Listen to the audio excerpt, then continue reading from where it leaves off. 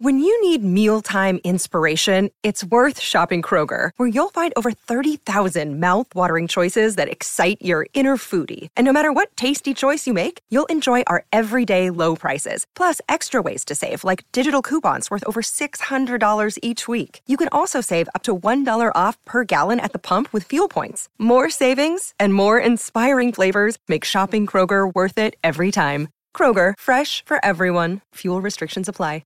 Hey Geekscapists, arguably the most anticipated movie this summer, The Dark Knight Rises, is out, and we have seen it, and this is going to be the big Ian Kerner, Jonathan London assessment of Christopher Nolan's finale to the Dark Knight trilogy that he started with Batman Begins, continued in The Dark Knight, and this past weekend culminated with The Dark Knight Rises. If you have not seen the movie, we're going to spoil the hell out of it, so you better go out and see it, then come back, and we'll tell you whether it was good or bad.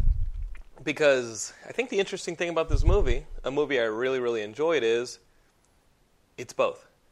Yeah. And Ian is here to help me figure out what it means. Because I enjoyed the film, but let me tell you, an hour into the movie, when Batman finally shows up, my reaction was, he's Batman's in this movie. He's got to be in this? Because I was so interested in just seeing, arguably for the first time this summer, and on this big of a scale, a filmmaker, like I said earlier on the Geekscape podcast, using the full faculties of the medium. The cinematography, the directing, the audio, the music, the performances, all of it. It's just great watching Christopher Nolan shape a story. And I was wrapped up in it. And then Batman showed up. You were just hoping this movie was just about the 99% rising up, right? Well, that's what you thought the movie was. It was the economic conditions of New York City, and this clueless Howard Hughes guy sitting around. Maybe people taking advantage of his stupidity to take his money, but who cares? Because all the rich deserve to be put out in the street, right? Well, we're going to get into that because the one thing that I think about the Batman movies that Christopher Nolan did, and seeing the billboards, I thought he was going to do this, and I was hoping he would do this. And to an extent, he did do this. I thought in Dark Knight he had this thesis of whose responsibility is it for social order / justice? Who has the social responsibility? Whose hands? And he introduced the Joker as anarchy. He introduced Batman as an order through fear and vigilance. And then a better option was Harvey Dent, order through a white shining knight. At that point, Batman in The Dark Knight says, I can step down. Harvey Dent has this. And Joker does the one thing that I thought was really brilliant about the Dark Knight was he blows up Harvey, disfigures him, and turns him into the in-between. The literal personification of anarchy in order in Two-Face. And I was like, wow, this is really great storytelling. Where I thought that The Dark Knight got away from dovetailing both the theme of the movie and the thesis of the movie and its characters' arcs were in that boat scene, where you have, I think what the argument of the movie was ultimately the populace is who holds the responsibility for a city's order, and you have the scene between the two boats, the criminals and I was like, okay, well that's interesting. The only problem is that Batman and Joker are way over here in this other scene, and they don't necessarily correlate. Joker may or may not have a detonator. He definitely has hostages. These guys over here may or may not have a detonator that works. And I was like, okay, this is starting to get a little. This isn't as clear cut. And whatever, Chris, you and David Goyer are trying to say, it's an ambitious social statement. But does the thesis prove true? The fact that those people acted the way they did, so Batman was right. Yeah, in the Dark. I mean, I don't know if you were on that boat. The other boat's getting blown up, right? I mean, I was talking to a couple of my friends about it. I'd like to think I'm a good person, and that's ultimately what the decision was in that scene. But ultimately, what is this movie saying? And let's talk about The Dark Knight because I think it's a great way to get into the 8 years later of The Dark Knight Rises. Yes. So at the end of the movie, of course, Harvey Dent loses control. He's Two-Face. He holds Commissioner Gordon's family hostage. And in taking him down, Batman kills him.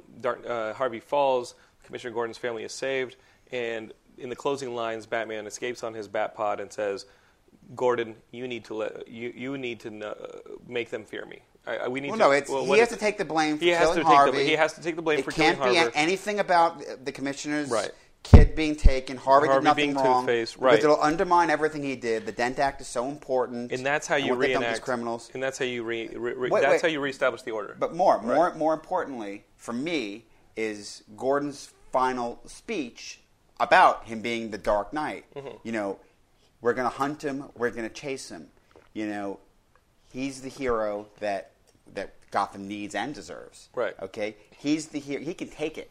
That's the big point. Yeah, Batman He can could take take us right. chasing him. He could take the vilification. He could take all of it. He's going to do it. And the thing is, and I have to ask myself. And so that's where Dark Knight ends with the reestablishment of order through Batman's sort of like witch hunt, fear thing, through his right. Dent Act. But it's interesting when you say it ends with the reestablishment of order. My feeling was, leaving the Dark Knight, was it leaves with the setup for how they will reestablish order. Right. Which gets me to my first problem with Dark Knight Rises. 10 minutes. Dark Knight Rises opens, and nobody's seen Batman in 8 years, and people. Well, you don't know that when it opens. Well, people really haven't seen. No, you don't know that. But when you it know opens. Bruce Wayne is a recluse. No. When it opens, Okay. it's Harvey Dent's funeral and Gordon giving a speech, right? And he's going to tell the truth about Harvey Dent. Right. And he doesn't. Do you know at that point that he's going to tell the truth about Harvey Dent? Or do you only know that later when Bane actually reads the letter? No, he implies that that's Okay. what that letter was. That he's going to It's say his Harvey confession. Dent had turned into and I'm resigning. Right. Now, Because I lied. Because I lied about Harvey Dent. And it seems, by the way, that's so. It opens over. They're giving this whole conversation. And you know that it's a time of peace. You know that the police have the ability to use excessive force and putting criminals away. You talk about Blackgate Prison. The Dent Act seems to have removed a lot of the criminal element. Well, more than the criminal element, it also seems to have removed certain civil liberties that exist, Right. parole and things like that. Yeah. Which we could debate whether or not that's a good thing. That probably needs its own podcast. Right. Okay, but a libertarian podcast. yeah. Well, but we're laughing about it, but it's interesting because many times and every now and then you get something like this in a comic book where it's like, when you realize the civil liberties that have been violated by someone where a vigilante comes around, who's pretty much been his actions have been co-signed by the police, Mm-hmm. and he beats the living shit out of you. There's no probable cause to any of the evidence. Like, how is a lawyer supposed to get them convicted? Right. In the real world. Well, what Nolan did that's very clever in The Dark Knight is he does this Dent Act. Right. The Dent Act, ostensibly, without us having it printed out in front of us, ostensibly allows for these things to work, for you slamming these criminals down. And when The Dark Knight Rises, there's been this, unparalleled level of peace. The major criminal families have been broken up. Yeah, there's still some petty crimes and all that. But in essence, Gotham had been a war zone. I kind of like to go a little bit deeper in the analysis because we have to talk about Batman Begins as well. I mean, right. in this conversation, we have to talk about the trilogy because this is the capper to the trilogy. So, when in Batman Begins, we find here's a city and it's a mess, and these criminal elements are in charge of everything. And the Waynes were not avenged. Yeah. Well, that's the whole thing. In Batman Begins, we find the whole Ra's al Ghul plotline with the League of Shadows. We come to discover that this League of Shadows has operated when a city's really, become completely decadent. They show up and they just take it down, right? They burned Rome, that kind of thing. And apparently, they were looking to take Gotham down, 23 years earlier, right? And basically, the Waynes saw things were bad, and they figured out how to. The initial way the League of Shadows was doing it was through economic means. They were really pumping up the whole, the depression that was going on. But Bruce Wayne's father, Thomas Wayne, figured out a way to get the economy jump-started. He really hadn't quite done it entirely before his death, but after his death, people rallied around the social programs he was promoting, and Gotham turned around. So, by the time you get to the present in Batman Begins, the League of Shadows still feels, the criminal element has now gotten rampant, so it's still decadent, it still needs to come down, Gotham. So then they come up with what I think is the weakness in Batman Begins is the whole, scarecrow toxin, disseminate it, in the air, that whole thing. Yeah. It's not quite as bad as the mutant-making machine in X-Men. Or the lizard-making stuff. And let's not talk about Amazing Spider-Man. Okay, right. That's the caveat I had to have you coming in my house. I don't want you punching my TV. Yeah. No. We could talk about it. Again, it would need its own podcast. Yeah. I think. Did you hear I think the analysis that Bibiani and I did it on the website. I need to listen to it. Really good, and Bibiani's great. It's out there if you guys want to listen to it. I want to say one thing on it. The movie is literally an abortion. Okay, so no, seriously. I know. Amy Pascal heard about the fan reaction, and she literally aborted the whole portion about him being genetically engineered, which, as bad as that was, at least would make it a complete movie. But anyway, tangent done. Going back to the Christopher Nolan trilogy. So here we are at the beginning of Dark Knight Rises. So Batman Begins. It was all about the League of Shadows coming in, doing all that. Fine. Here we are at the beginning of Dark Knight Rises. After Dark Knight, it became, okay, the criminal element still had been undermined by taking down Falcone, but now we had the Dent Act. And I felt that the setup was, yes, they arrested all those criminals, but there was still more work to be done. Mm-hmm. There's still more work for Batman to do. And, as a comic book fan especially, I felt that Joker makes this whole statement about what Batman's now started. Mm-hmm. Gordon also, he's opened it up to the freaks. It's opened up to the freaks are going to come. They're all going to be drawn to him. Okay, this right there didn't come to fruition. Wait a second. Not only that, there's not even a sign of it. I felt. I'm going to be honest. I've seen the movie twice. It's important for me to note that.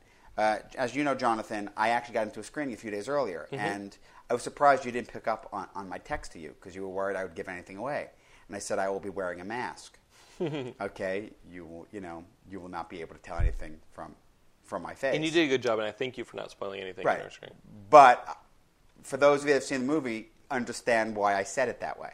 Yeah. Okay, because it was because apparently if you wear a mask, someone else wearing a mask can of your face can recognize that and can tell that you're a crazy vigilante. Right. Not to get ahead of myself, but. We get to Dark Knight Rises, and I know that, after that speech, I felt they set up Batman is operating, and the cops are working against him, they're chasing him down, and it's hard. Yeah. And there have been times over the years in the comics where that's the case. Right. I mean, that's what year one is set up. Yeah, we get that a bit in Batman Begins, sure. But that's an important point. A lot of us... We saw the trailers, everything else. There was a lot of rumors. We weren't sure. We see Joseph Gordon-Levitt in the movie. When he was cast, everyone said Robin. And they said, no, he's this Officer Blake. Okay, well, maybe he's really Robin. What I wanted to see, what I hoped for, what I expected knowing it was 8 years later, I knew they wanted to do a little bit of Dark Knight Returns in this. But I thought, at least through exposition, he was still Batman for a while. Right. And then he retired. Fine. He got to the point where the cops could take over. Right. Yeah, he cleaned things up. And what this movie does is, it does that, but they say it happened after Dark Knight. And I cry bullshit. Yeah. That so colored my first viewing experience of this movie. I was just crushed by that. It just made absolutely no sense to me. And even worse, not only has Batman been gone since the end of Dark Knight, but so is Bruce Wayne. Yeah. Bruce Wayne goes all Howard Hughes. And... yes, Rachel died. He's so destroyed. Fine. Honestly, if he just completely threw himself into Batman and Bruce Wayne was playing Howard Hughes, that would have played even better. That would have been awesome. If he'd been Batman, even if it was for a few years, he gave up on being Bruce Wayne. Because that's always the thing about, he's more Batman than Bruce Wayne. That's what Rachel said to him. That's his real face. Bruce Wayne is the mask. That was the whole point. So that would have been great. There's even a line in this movie to that effect. Now, did you see Dark Knight, the Dark Knight, like previously to seeing Dark Knight Rises? Was it still fresh in your mind? I rewatched both of them right before Comic-Con. Okay, so I hadn't seen them. Last time I saw Dark Knight was in the theaters. And don't look at me like that, all right? So in the theaters, you see pieces of it on TV or Blu-ray or here and there. You watch segments of it. No, I don't. And I sit down, I watch the whole movie. I know you do. Naked in a robe with some ejaculate. That's how I watch everything. And so I wasn't tied to this movie. And you're right. If you watch these things in a row, there's stuff that doesn't match up between Dark Knight Rises and in the Dark Knight that came before it. But seeing it as a film, I'm like, okay, this is where we're starting from. We're starting from no Batman 8 years, no Bruce Wayne in 8 years. Now let's see where this movie goes. And I thought that was some pretty interesting stuff. No, it's interesting.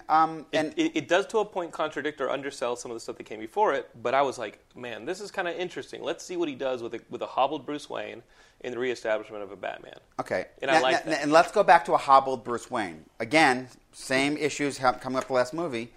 Bruce Wayne's been walking around with a cane, apparently from injuries he sustained 8 years ago. Mm-hmm. But part of the problem, you realize that The Dark Knight takes place very shortly after Batman Begins. Mm-hmm. I mean, Batman Begins ends with the Joker card. And, it's probably, I think it's maybe 6 months have gone by. So what that leaves you with is he was Batman for like 6 months. That's it. Okay? That's important when you look at this movie and realize that so much of this movie is about the public's belief in Batman and him saving them. The legend of it and people and little kids who are drawing and chalk the bat signal. Well, it's been 8 years. How the fuck does that kid know who Batman is? Kid wasn't alive. Again, what I'm saying is, yes, as a part of the trilogy, it doesn't match. No. But on its own, I actually thought it was a great film. I agree with you. And in fact, another friend of mine said this, said, alone, without stacking it up against the other two, it's a great film. Even the social commentary in it is really some fascinating stuff. It's more clearly defined than it was in Dark Knight or Batman Begins. Yeah, absolutely. I mean, at times it has to be literalized. At times Bane has to say it out loud. Right. Wait, fantastically topical, too. Right. The posters had it. The posters had Batman and the police on the left, Bane and a bunch of poor people on the right. Yes. And I said, this is a movie about the 99%. And I said that jokingly. And that's what the movie is. It is. Except the real joke is Bane flat out tells you that's his manipulation. Right. Although I have to ask why. What really, other than because he thinks he's torturing Bruce Wayne, what is the point of the manipulation? I'm going to convince these people to take over this city and everything else, but I'm really going to blow them up. And so I'm not going to give them any of the riches that we're taking away. So what is the victory of dispossessing the rich and getting, the poor and the downtrodden to take over the city if you don't leave them in control, if you blow them up anyway? What is the point of that? There's a bigger flaw later in the movie that I let go. But if they have the nuke, why wait to detonate it? Why wait 3 months to detonate? That's what I'm saying. Why the whole social thing? What's the point? Why sit on a city to wait to detonate it? If you and Talia have what you want, if Batman has been humbled, why sit and wait? Especially if you're not monitoring his The answer is to accomplish this whole 99% victory, but who's the victory for if you blow them up anyway? Right. What is the point of that? Let's keep in mind, you see the Superman trailer before the movie, which is great. Yes. If it's the same universe, Superman zips up, fixes that problem in 2 seconds. By the way, and it's not, and it definitely isn't, and that's ultimately what I came to. So to be clear, the first time I watched the movie, anyone that knows me from having listened to Watchmen Geekscape before, I'm a huge comic book fan. Of course. That's why you're here, Ian. It's an honor. So walking in, and I see no fucking Batman for 8 years, well, to be clear, what that means is there's no any other member of the Rogues Gallery. There's no Riddler. There's no Penguin. There's no keep on going. And we're guessing Jonathan Crane has been in jail because you do see Jonathan Crane later. Has been in jail as one of he got out with the rest. That's why he has Blackgate, right? He has that position of honor as a judge. You guess. It's not really clear. And it was great seeing him. It's cool to see him. When you see Jonathan Crane conducting a courtroom, it was fucking awesome. But the point is that Nolan's gone out of his way. There are going to be people that talk about these movies and setting a certain bar for comic book movies and superhero movies, but they're almost other than comic. That's what I was about to say. Is I would argue that it's Nolan's done everything he can to make this not a comic book movie. Superman has no place in the universe of this trilogy. There's nothing like that. Yet the Nolans have their hands on the Superman reboot. But again, nothing to do with this. There's no way it has anything to do with this. Okay? There's no aspect of that anywhere in this. And in fact, arguably an issue I have with Bane is just that. The mask is kind of stupid when it's not his delivery system for Venom. Mm-hmm. The mask, it's like, all right, it's because it's blocking the pain receptors. Why would it be a mask over his face other than the fact that no one just wants him to sound like Darth Vader? Did you notice all the Darth Vader homages in this movie? What I love, I mean... Did you pick up on when he's grabbing, Yes. he breaks this guy's neck, he picks Batman up, and you see him hanging there with his feet hanging. He makes people kneel for him. Yeah, he's Darth Vader. Question.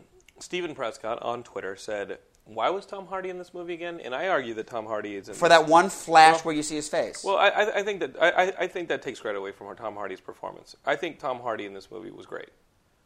He is great. I thought in this movie... But it's hard to realize how great he is with the mask. Well, a worse actor, you get Doctor Doom from the Fantastic Four movies. A worse actor, and you don't get this. Yeah. I mean, this guy... No, I agree with you. This guy's presence on screen was incredible. And I don't think another actor gives you this. I agree. And I think that's a very good counter. So I think, Stephen, that's a discredit to Tom Hardy. Because I think without him, Tom Hardy was great. Stephen argues that Tom Hardy was cheesy in this. Where do you see that? Because I was in on the fun of this Bane character. Because yes, he's the character big. Is a megalomaniac. Is that he's cheesy? Big. That's the movie. character. The movie starts with a huge set piece in the plane. Yeah. The movie, it's big, it's bold. He's overwritten, you could argue, and I was into it when he uses just the side of his hand to push that guy down and say, "Do you believe you're in control now?" I was giggling. It was awesome. I was giggling. Awesome. I love that scene. And it builds to him holding Batman above his head, and it's a flash frame from the comics. Yes. And I responded physically when he broke Batman's back. I was like, oh, shit. Yeah, no, I agree with your point, which is... Tom Hardy's the motherfucker. What has been set up in the movie is he's over the top. He has to be, because he's a larger-than-life character who has a cult following him. And you can also argue that he's a distraction for the truth, which is Talia. Granted, but to stay with it, because that's actually one of the issues I have with the movie. I'm going to get there in a second. But Bane is this larger-than-life, he's iconoclastic. I mean, these guys are following him. They're practically praying to him. They believe in him so much. Right. And it's and even down to... and. If you're not sure why before, when they all gather around to watch him fight Batman, and even when Batman, it looks like Batman's wailing on Bane, and they're all standing there smiling because they know that he's just taking it and tiring him out, and he's about to just crush him. One of my favorite moments of the movie is when Batman throws something out of his utility belt at him, and it goes pss, pss, pss, around Bane, and he's like, that was cute. Yeah, my problem with it is it was only cute. Why did he throw something that would actually have done something? He did. It didn't do shit. No, he did little firecrackers. He threw whatever the fuck he could throw at Bane, and it didn't work. No, I argue that he did throw something powerful at Bane, and it's Bane. Maybe. All right. The point is that he's over the top because that's what someone that is that kind of a zealot that has people behind them, that way, he would be over the top like that, and you buy that. My problem is then Talia comes in. Actually, I'm really Ra's al Ghul's daughter, and then suddenly Bane is just a henchman. He's like, he no longer has any personality. I feel like it takes so much away from him. I do agree with that as an argument. It seems like Bane, as great as he was the entire movie, does go out like a bitch. Yes. Goes out like a bitch hard. Yes. A lot of people I know have been complaining that literally how he goes out with Catwoman coming in and nuking him that way. I actually loved that. Well, I didn't find that cheesy at all. Well, no, I don't. But there's a good opportunity there that I feel was missed. The opportunity is that, first, I like that Bane, in a way, double crosses Talia. She says, save him for me. Right. He has to die. And Bane says, you know what, I'm just going to kill him. Just pretend to feel the fire. Right. You realize I'm going to kill you now. I'm just going to kill you. Forget Talia. I'm going to kill you. Well, it's actually, there's more to it. It's more than just, I think, subtext there. It's more than forget Talia. It's, he's in love with her. He's always been in love with her. I'm going to be a little graphic. He's never gotten a piece of that. Okay? Right. He's always wanted it. She says goodbye to him. He understands he's going to die with it. She's just leaving him behind. And Bruce got a piece of that. He's going to die. Okay? So by his hand. So I think it was I think the decision to have Catwoman take him out is a good decision because you have Catwoman's conflict of, she has this kind of conflict when she sees that she's led Bruce to Bane, and Bane takes Bruce apart. There's that. And she's conflicted. The problem is, the resolution is so quick that it's almost not even satisfying to her. It has a very 80s Arnold Schwarzenegger movie feel to If she had I mean, granted, she has to do the decision and not go through the tunnel, not to escape Gotham in its darkest hour, and actually become a hero. But if there was some kind of resolution to the conflict that she felt when she led Bruce right up to his own destruction, then I would have been like, great. This character's gone full circle, more than just a flashbang, and you send the guy against the wall. I would argue that it could have been a nicer moment. I would argue that we've already had Batman beat Bane into the ground, into submission, and then Talia stabs him, and betrays him. So Batman's already beat him. Okay? So we don't need Batman to then beat him again. Batman's beat him. Batman just got stabbed. We need Catwoman to... I don't need Bane is a physical force she can't beat. In fact... Well, she shoots him. Yeah. She comes in the Batpod and shoots him, and it's like... But a resolution to that conflict she felt earlier. But you know what? For me, I felt we already had the resolution. She came back. Okay? And in fact... I got you. And I got you, Ian. I got you. Yeah. I agree. Yeah. In fact, her saving Bruce also builds up something that... one of my big problems with the movie is... Here's the thing. The movie has a big problem with character development. It spends a shitload of time on Blake, but not really as much time as some of the other characters that they should have. Especially with Selina. Yeah. Selina and Talia, who we find... Miranda Tate, who we find as Talia. I mean, look, here's the thing. In terms of the relationship with Bruce, you know she's Talia. The second you see that scar, you know she's Talia. Look. The second you... we knew in casting that she was Talia. I'll argue that the second you see the color schemes that they're using for Joseph Gordon-Levitt's character, you know he's Nightwing. I mean, they're putting him in a chest blue sweater for the majority of this movie, and I was like, he's Nightwing. Like, why would... I was really bothered that they didn't name him Richard. Yeah, I mean, at the end when she says, use your real name Robin, what would be the problem with them saying, use your real name Richard? And you know what? What someone pointed out to me is the general public... I find it a little hard to believe, but the really big general public, the people that are completely clueless, they've never heard of Batman and Robin, they don't necessarily know Dick Grayson. I was so disappointed the first time I saw it when it wasn't Dick Grayson. But Nolan works within subtle, vague hints anyway. Yeah. Why would that not be one? I agree. To me, it's the stupidest thing in the world to not call him Dick Grayson. Yeah, I mean, I don't need anything else other than Dick Grayson. Nolan does a great job of playing his cards so close anyway, and really kind of behaving himself where other directors go overboard and trying to hit the audience over the head. Why there? But and I think the answer is that I think Nolan got really caught up in I want my twists, and I needed to have 3 of them. Minimum of 3 in this movie in that last act, and wasn't necessary. Well, let's just wait. So you got the Talia. Wouldn't you have enjoyed the movie more if his name was Richard Grayson the entire movie? My theory going into the movie, where I was disappointed, is I knew he was not going to be Batman for a while, but I expected he'd been Batman for a while after Dark Knight and then retired. And I knew, I called months ago, a year ago, I said, Joseph Gordon-Levitt, blah, blah, blah, he's a cop, Blake, he's Robin. Right. There was no way when they cast him he wasn't going to be Robin. And my feeling was, what would have been better for me is, Bruce trained him and put him inside the police force. Okay, because they're chasing him. This is an argument. That would have been awesome. Audience. This is an argument that Ian told me when the credits came up Friday, and I think this was a smart move that Goyer and the 2 Nolans just, for some reason, didn't put in the movie, but it streamlines it and cleans it up really nicely. You've got a hobbled Bruce Wayne on a cane, whether he's doing an act or is actually hobbled, whatever.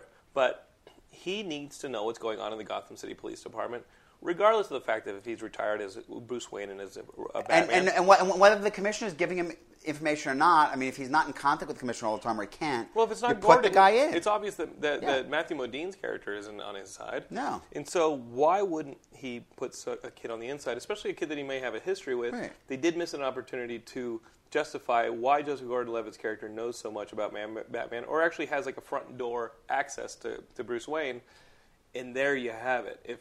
If this Blake character, well, really, let's just call him Dick Grayson because that's what we all want. If this Dick Grayson character had been, in the police force in service to Bruce / Batman, it would have been great if he's Blake. Worked. He's really Dick Grayson, but they gave him a new identity and put him in there. He shows up on the doorstep on that one scene and says, "Listen, I'm going to sit in your office. I'm going to tell you all this stuff."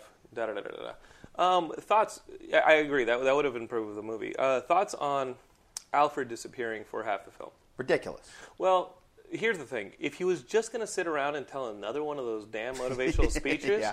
I didn't want him to be there. Fine. Because the gripe that I have a few gripes with this movie. I know. Wait. You have. I love you. You're my father. Goodbye. Man, let me tell you. And then in the morning, He shows Alfred, up. where are you? Oh, wait, that's right. I told you to go fuck yourself and get out of my house. He shows up. Alfred shows up and does I'm in this movie. I'm going to go for the Oscar speech, and he does this thing, and I was like, okay, that's the one you get. Wait a second. It's Michael Caine. You give Michael Caine $1 million, he'll be in anything. Yeah. And I said, okay, that's the speech he gets. It came way early, but that's the speech he gets, and it might keep Bruce conflicted when he puts on the bat suit again. And then, not 20 minutes later... Which part of the speech? You mean the part of the speech that told you at the end of the movie? Yeah, and then not 20 minutes later, you get the speech at the base of the stairs where he talks about how he had burned Harvey's letter, or Rachel's letter to Bruce about Harvey. And exactly why did that mean he was going to earn his hate? And I I was trying to protect you, so you hate me for that? And I was like, okay, listen, can we not have any more Michael Caine speeches? And it was almost like it came true because he disappears for the rest of the film. Fine. I think you still need to have Alfred Pennyworth in that movie for stretches of the time. You missed him. Did you miss him? I did. Yeah, I did. I don't think they had anything to do with what to do with him. Right. If he's still not just there. giving another speech. Well, forgetting speech. long-winded. Are you going to have him as part of the disenfranchised? What are you going to do with him? You already have Lucius, running around being shuffled back and forth. I think that's a problem. A question. Someone pointed out. I think I know what you're going to say. Go on. Batman's dumb. That he had no idea they were setting up shop right under Wayne Industries. Look. One of these bad guys were setting up shop floor under Wayne Industries. One of the flaws of Nolan's movies is this: if anyone wants to call it the definitive Batman, is he's not the Dark Knight detective. He's never been that. He's a bruiser. He's a great fighter. They go to Bane's stronghold. Excuse me. Bane pops the roof, they were under Wayne Industries. Wait, I got another one for you. Oh, Alfred, find everything you can on this guy Bane. Yeah, my fucking butler in the middle of in the suburbs. Where exactly did he find that everything he could? And he gives him such details. He knows everything about this guy and the League of Shadows, and he was working with I mean, really? The butler just went and found out from who? Google. Yeah, no. That's on if Google. you watch Amazing Spider-Man, he used the fuck was the search engine that Bing. Product placement. I mean, seriously. Somebody had to pay for the Amazing Spider-Man. We all did as an audience. We all paid for it. But you know what I'm saying? Like, where is the detecting? Right. In these movies, anytime he wants to know something, either Alfred or Lucius Fox tells him. It did feel good. That's not the Dark Knight detective. It felt good in the first Tim Burton Batman when Michael Keaton was trying to break the Laugh-X serum. Mm-hmm. And he was collecting all these different over-the-counter products. Yeah. He actually and he was did testing. detecting. Yeah. He was doing stuff. I mean, as flawed as those movies are, at least there's some of that. Mm-hmm. And by the way, he hasn't been down there in 8 years. Those computers are still cutting edge, 8 years! Not only do they still fucking work. They're the best in the world. Okay, but yeah, it's this great, system. You go down there and just analyze anything. What? The fuck is that? Seriously? When the bat suit comes up, they should have had just Bill Gates in there, like frozen. Yeah, dead. I mean, no, he's got the Brainiac headpiece. I mean, your laptop's 2 years old. It doesn't fucking work anymore. 8 years. I mean, what are we talking about? A Commodore 64 he's working on. That'd be great. Yeah, it would have been a cool little plot point for not only is he physically inadequate, not only is he socially not inadequate, but he's mentally behind the times, and he needs Lucius to come in here. So let's talk about this a bit. So 8 years he's been gone. No one's trying to do Dark Knight Returns. Yes. That's an important part of the setup. And if that's not clear to you... It makes some things problematic with what came before, right? As we've pointed out. But if it's not clear that that's what he's doing, then when he's Batman again and he's chasing the guys after the stock exchange and the cops come and he fully does the scene right out of Dark Knight Returns. Yeah, with the cops firing. With the cop and the rookie and, oh, wait, you're in for a treat, the whole thing. So that's the statement is, yes, right, I'm doing Dark Knight Returns. That's what I'm doing. And if you think about it, when Batman fights Bane that first time, it's the scene when the mutant leader kicks the shit out of him. Yes. That's what it is. Minus the cool Cyclops Right, sunglasses. but that's what it is. They're all standing around, and he's fighting, and he gets his fucking ass handed to him. You know? I'll tell you something, Ian. I love the fights in this movie. Fights are great. I thought they were fantastic. Filmmakers out there who want to be filmmakers and want to do fight scenes especially, watch this movie and take a note of all the impacts that either happen while the person's back is turned towards the camera or they happen just below the frame. So many of the impacts that you see in the Bane Batman fight scenes are happening below the frame while one character is almost put to their knees, and those impacts just feel bigger. They feel like they hurt, and those are literally impacts that are happening off the frame. You don't have to fake your fight scenes with a punch to the face and like an inch roll away from the fist. Put your impacts off screen, and you have the same effect as the knife in Psycho on the Janet Leigh stabbing scene. The off-camera impacts were awesome in this movie. But not only that, when you look at the scene on the roof where Catwoman's surrounded and Co-op. Batman jumps down, Yeah, co-op. that scene, I mean, that's a comic book. Yeah. It is awesome. Yeah. Down to in the middle, she pulls a gun, and Batman in the Goes, middle "No, of kicking baby." ass, Yeah. pulls the gun away from her. No guns. I thought you'd be into no that. killing, and then right back to it. Never stops kicking the shit out of everybody. The two of them together. That is one of the greatest comic book scenes I've ever seen on film.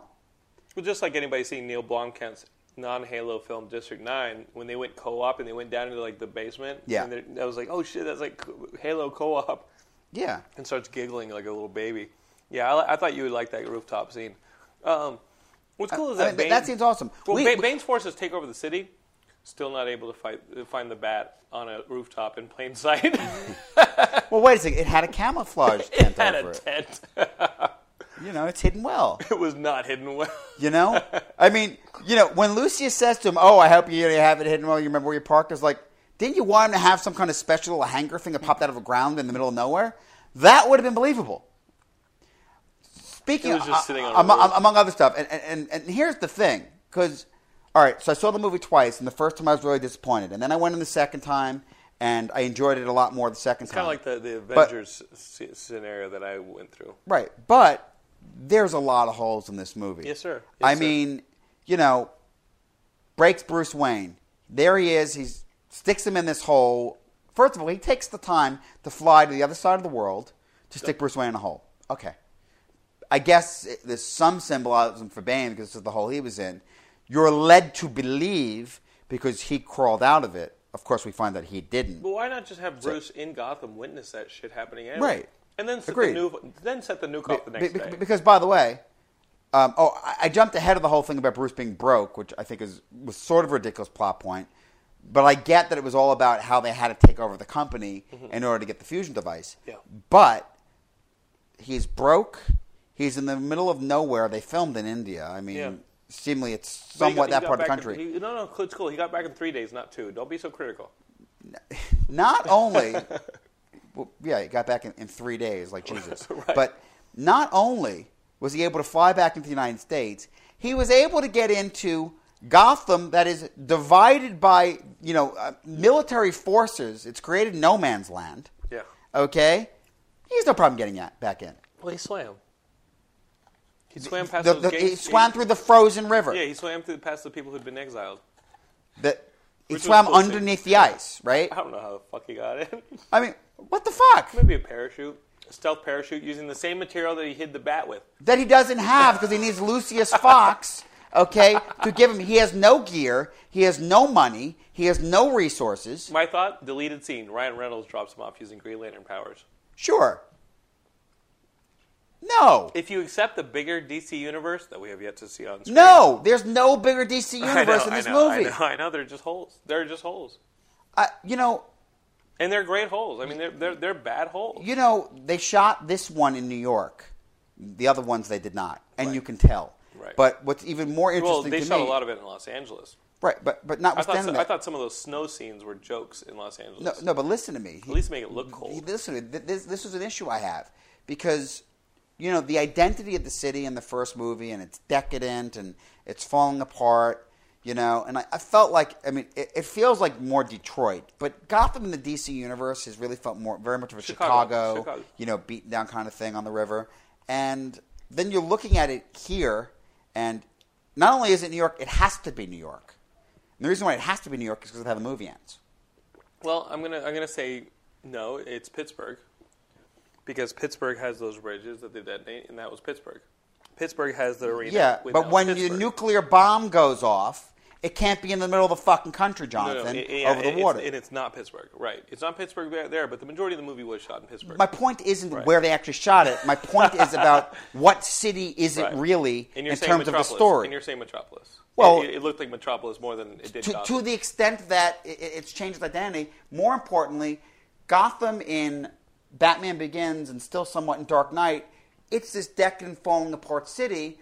But by the time you get to Dark Knight Rises, the President of the United States calls it our crown jewel. Right. This is our most important, our biggest city.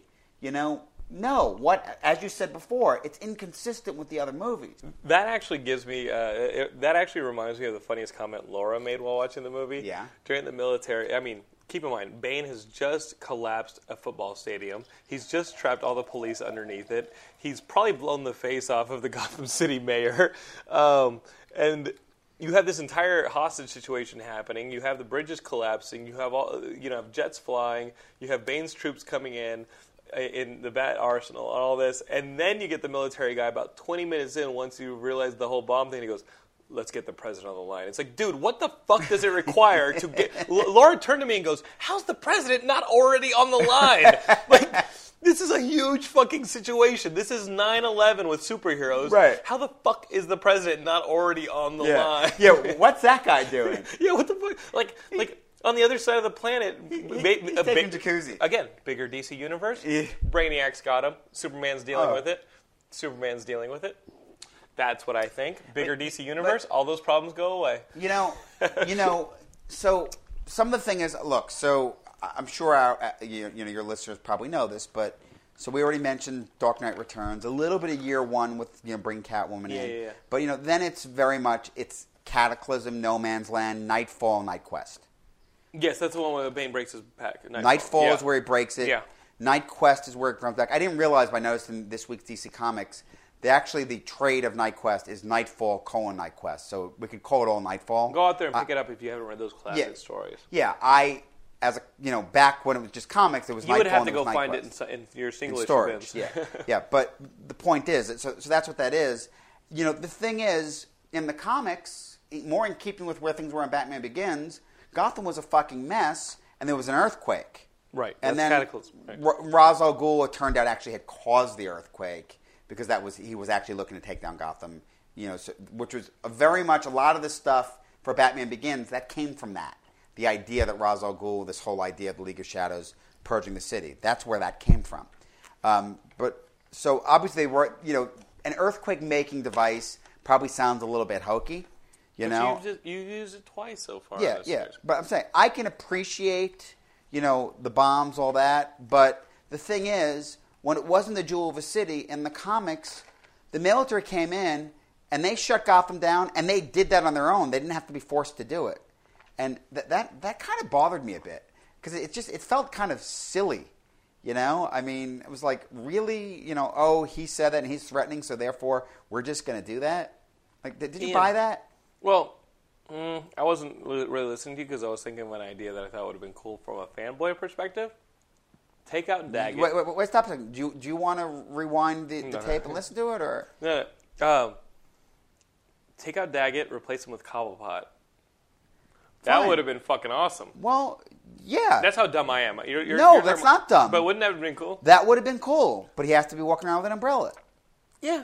To a degree, yeah. But yeah, to a Nolan realistic degree. Did you read the Batman Earth 1 that came out? You know what? It's on hold for me. Okay. Well, all right. I heard it wasn't great. I heard it's great. I'm paying $20 regardless. I'm going to get it. It's really good, but it's flawed. I'll read anything with Gary Frank art. Yeah, the art's great.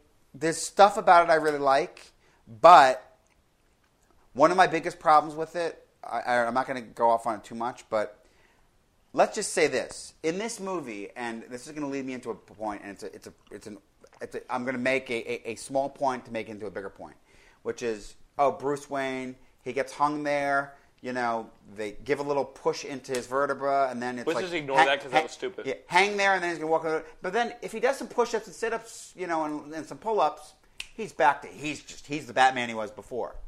There's no But sparring. he needed the thing to fucking use it on his leg and shit. But where was that? No, it's fine now. His leg was fucked for 8 years and got fixed in 3 months. Because he got to hang for a while. That's all it takes. Remember that, kids. Just hang for a bit. Well, actually, there is something to be said for, that kind of compression. I mean, I actually do the hanging upside down thing. We know you think you're Batman. We know you. Well, we've known you for 6 years. It's not just that, but it's also it's compression on the spine, and that actually can help a lot of things. You're more Wolverine than Batman, just out of height. Anyway, I'll take it. There are aspects of that make some sense, but here's the thing: the movie at 2 hours and 45 minutes is missing a lot. This movie should have been 2 movies. It should have ended when his back got broken, and then he could have fleshed out characters more. But I argue that Dark Knight should have ended when Harvey Dent turns his face towards Gordon. That would have been a fucking shit that would have haunted you for a year. Fine, but when you say that, you're making. I mean, it's somewhat the same argument or a different argument, but this movie though, you don't look at Dark Knight and feel that Harvey Dent or the Joker aren't fully realized characters. Right, and they came around. Yeah. Joker got arrested and Harvey Dent had his end. Yeah, you look at this movie, Miranda Tate. I mean, look, it's there. She's been around a while. She's been trying to meet him, but, listen, I love a woman who sleeps with a guy right away. Big fan. And she had an ass. Hi, how you doing? Grumpy. Yeah, hi, how you doing? Oh, great, we finally met. Putting out. Great. Apparently, Bruce Wayne, millionaire playboy, got all kinds of models and actresses before. It's been 8 years, so that first piece of tail he gets, he's in love. Mm-hmm. He's chasing her up and down buildings and whatever, because. And did you like Did you like Anne Hathaway as Catwoman? I loved Anne Hathaway as Catwoman, and I have to say, when you think about it from a filmmaking standpoint, she turns on a dime.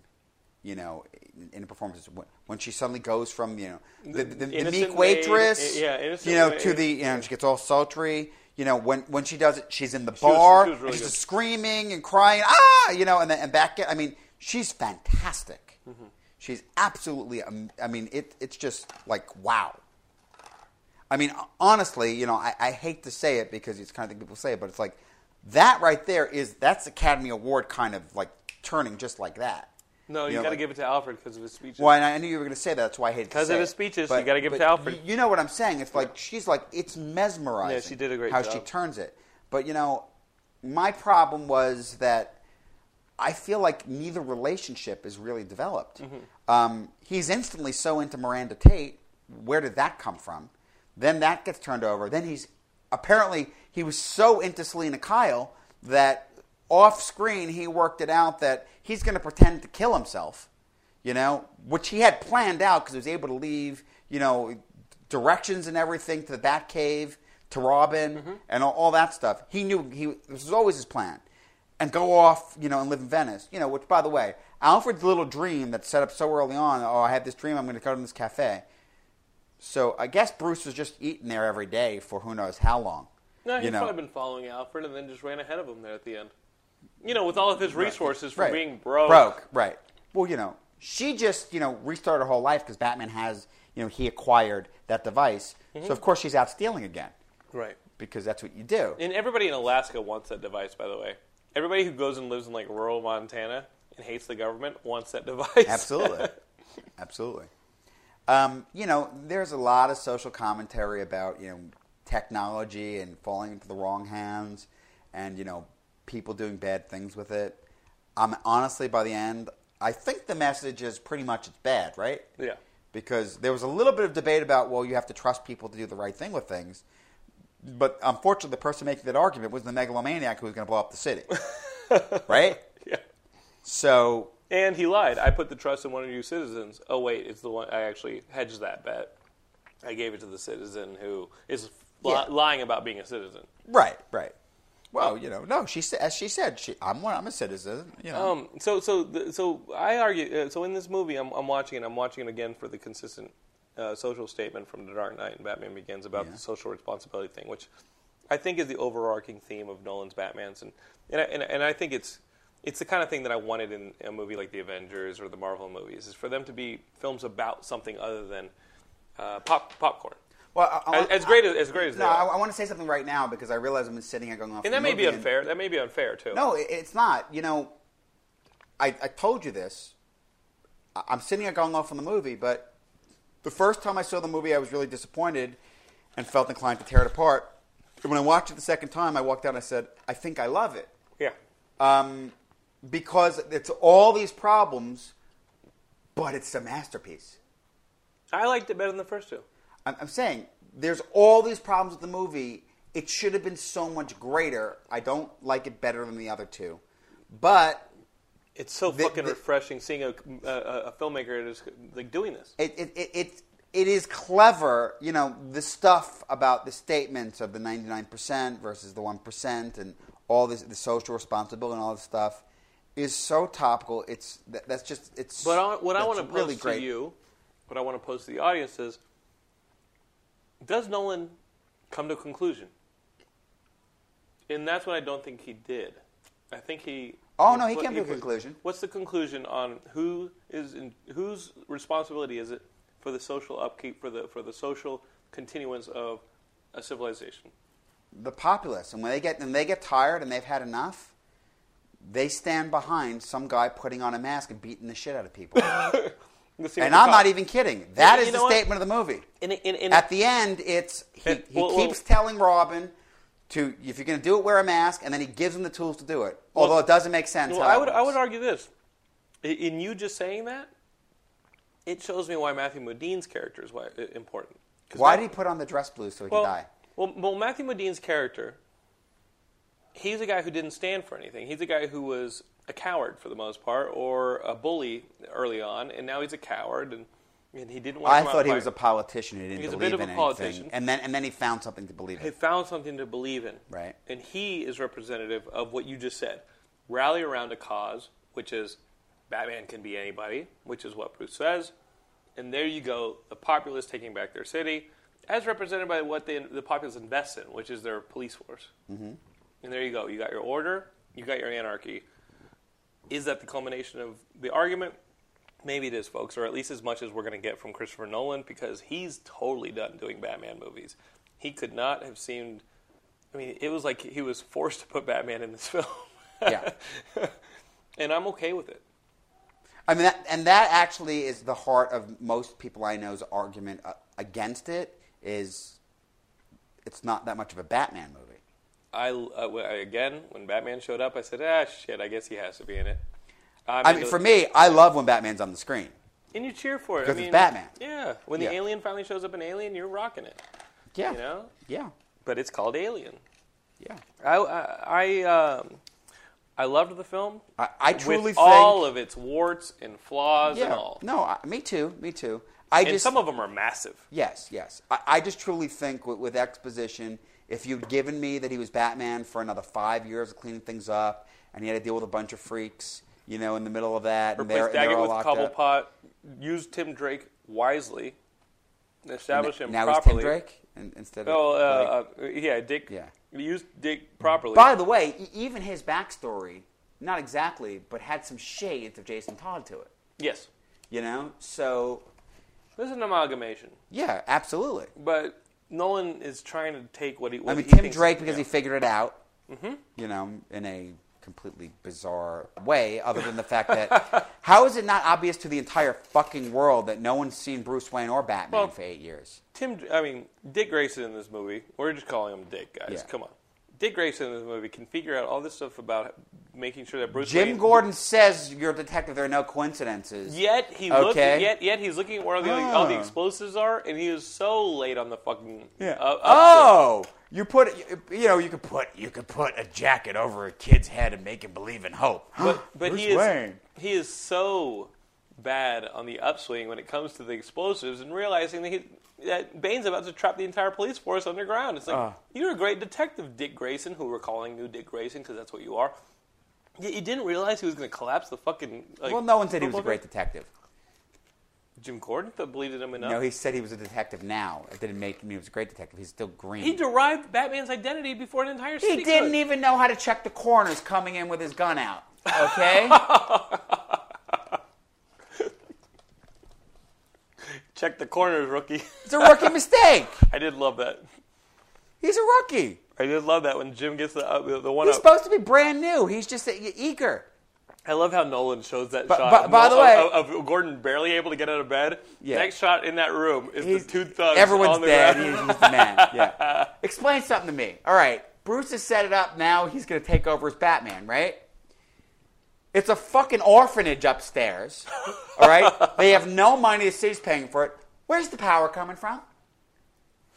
Okay? He's going to operate under there. He clearly has no training. He can't fight worth shit. Okay, he's a rookie. He doesn't even know how to handle a weapon properly without, someone else, I mean, yeah, he's clever enough to ricochet a bullet, a shot once and get someone, but that's about it. Yeah, good. Go put on a mask, take some of my toys, and get yourself fucking killed. He'll be dead within a day. I mean, again, unless he has train his ass. Unless he has a bus to hide in. Well, yeah, if he's in a bus, he'll survive a nuclear explosion. All right, so that brings me back to something else. The worst example of, a nuclear bomb going off and the hero who's right there surviving it, since the fridge in Crystal Skull. 10 seconds left on the clock, you see Batman still in the cockpit. Autopilot or not, how the fuck is he getting away from the nuclear explosion? Lead suit. Done. I win. Lead bat suit. Stupid. Lead bat suit. Lead bat suit with a hole in it from a knife, an exposed, mouth. I mean, seriously. What the fuck? One of my friends made a comment, like, well, no, he boom tubed out of there. Jonathan almost spit up his chocolate milk just now, audience. I told you. Larger DC universe is set up in this movie. You fans just need to know where to look. Bullshit. Raven teleported in and teleported him out. You fans need to know where to look. Mr. Terrific was right there. Boom to it. Whatever the fuck he's talking. No, it's Cyborg now using the It's boom tube. Cyborg now. Yeah. Meanwhile, yeah, there was a post credits, and it's him and Miss Mama or whatever the fuck her name is with the boom tube. Oh yeah. What's her name? Big Barda, Big Barda, yeah. Big Barda, and they're all hanging out. Man, that is hilarious. That took it. Wasn't Mr. Miracle? Mr. Miracle. Mr. Miracle, that's what I meant. Mr. Yeah. Miracle. the post credits is Scott Free, no. world's greatest escape artist. I don't even think it's post credits. You get Oscar nominee from this film, Alfred Pennyworth, sitting down in Italy, and who is Bruce Wayne at dinner with? Big Barda and Mr. Free. Majestic. Yep, there you go. Not Majestic. Oh, where the fuck? That's is Wildstorm. Got it. Sorry, I forgot my derivations. Yeah. No, actually, and I'll tell you why you're right. You know the device they took out that they had to pull out, for the MP? It's the perfect size for a mother box. Guys, I'm telling you, like a week after DC and Warner Brothers announced that they're going to make DC films, they give you a film that sets it up better and more subtly than the Avengers. There you go.